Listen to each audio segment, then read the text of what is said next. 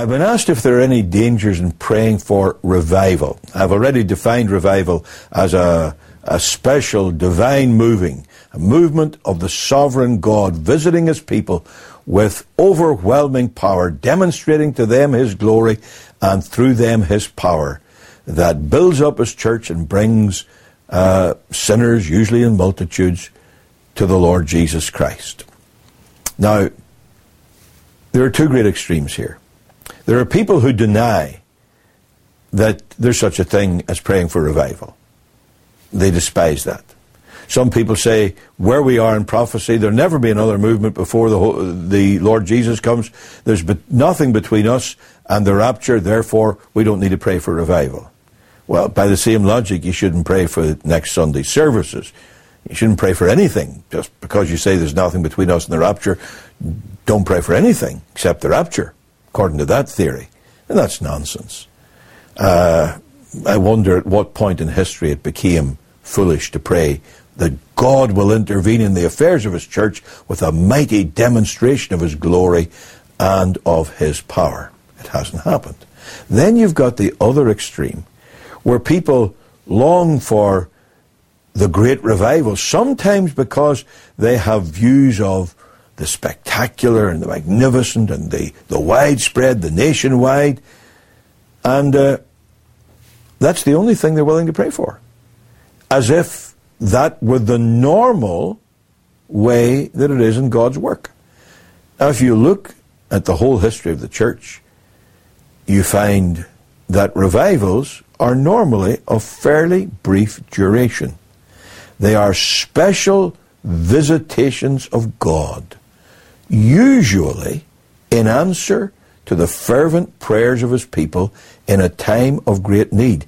And by the way, just to throw this in to make you think, it never occurs in a time of national prosperity. Just think of that. We're going into a time of not prosperity, but depression.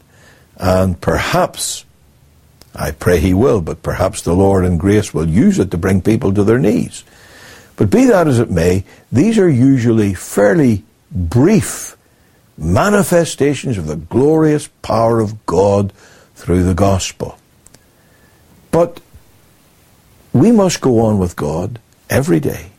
We must pray for the normal work of the church, the services, Sabbath by Sabbath, the preaching of the gospel, the outreach ministry, giving out the gospel one-on-one, in the home, in the place of work, in the neighborhood, however, whenever the Lord gives the opportunity.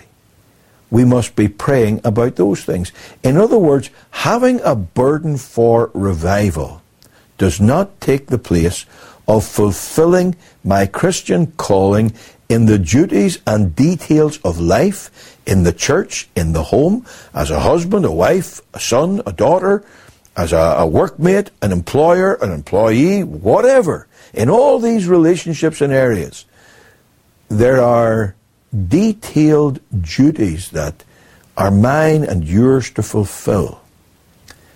Praying for revival is a wonderful thing. I do it regularly. I have had special prayer meetings for revival.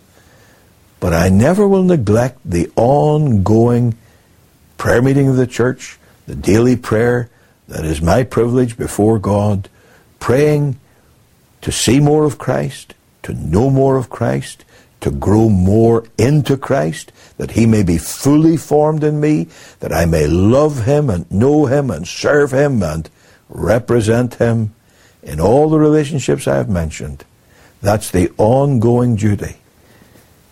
Do all that, and certainly pray for revival, but avoid the two extremes of not praying at all, having no burden for revival, and putting your eggs all in one basket, that there's nothing but revival, where you neglect the everyday necessity of living for and serving Christ.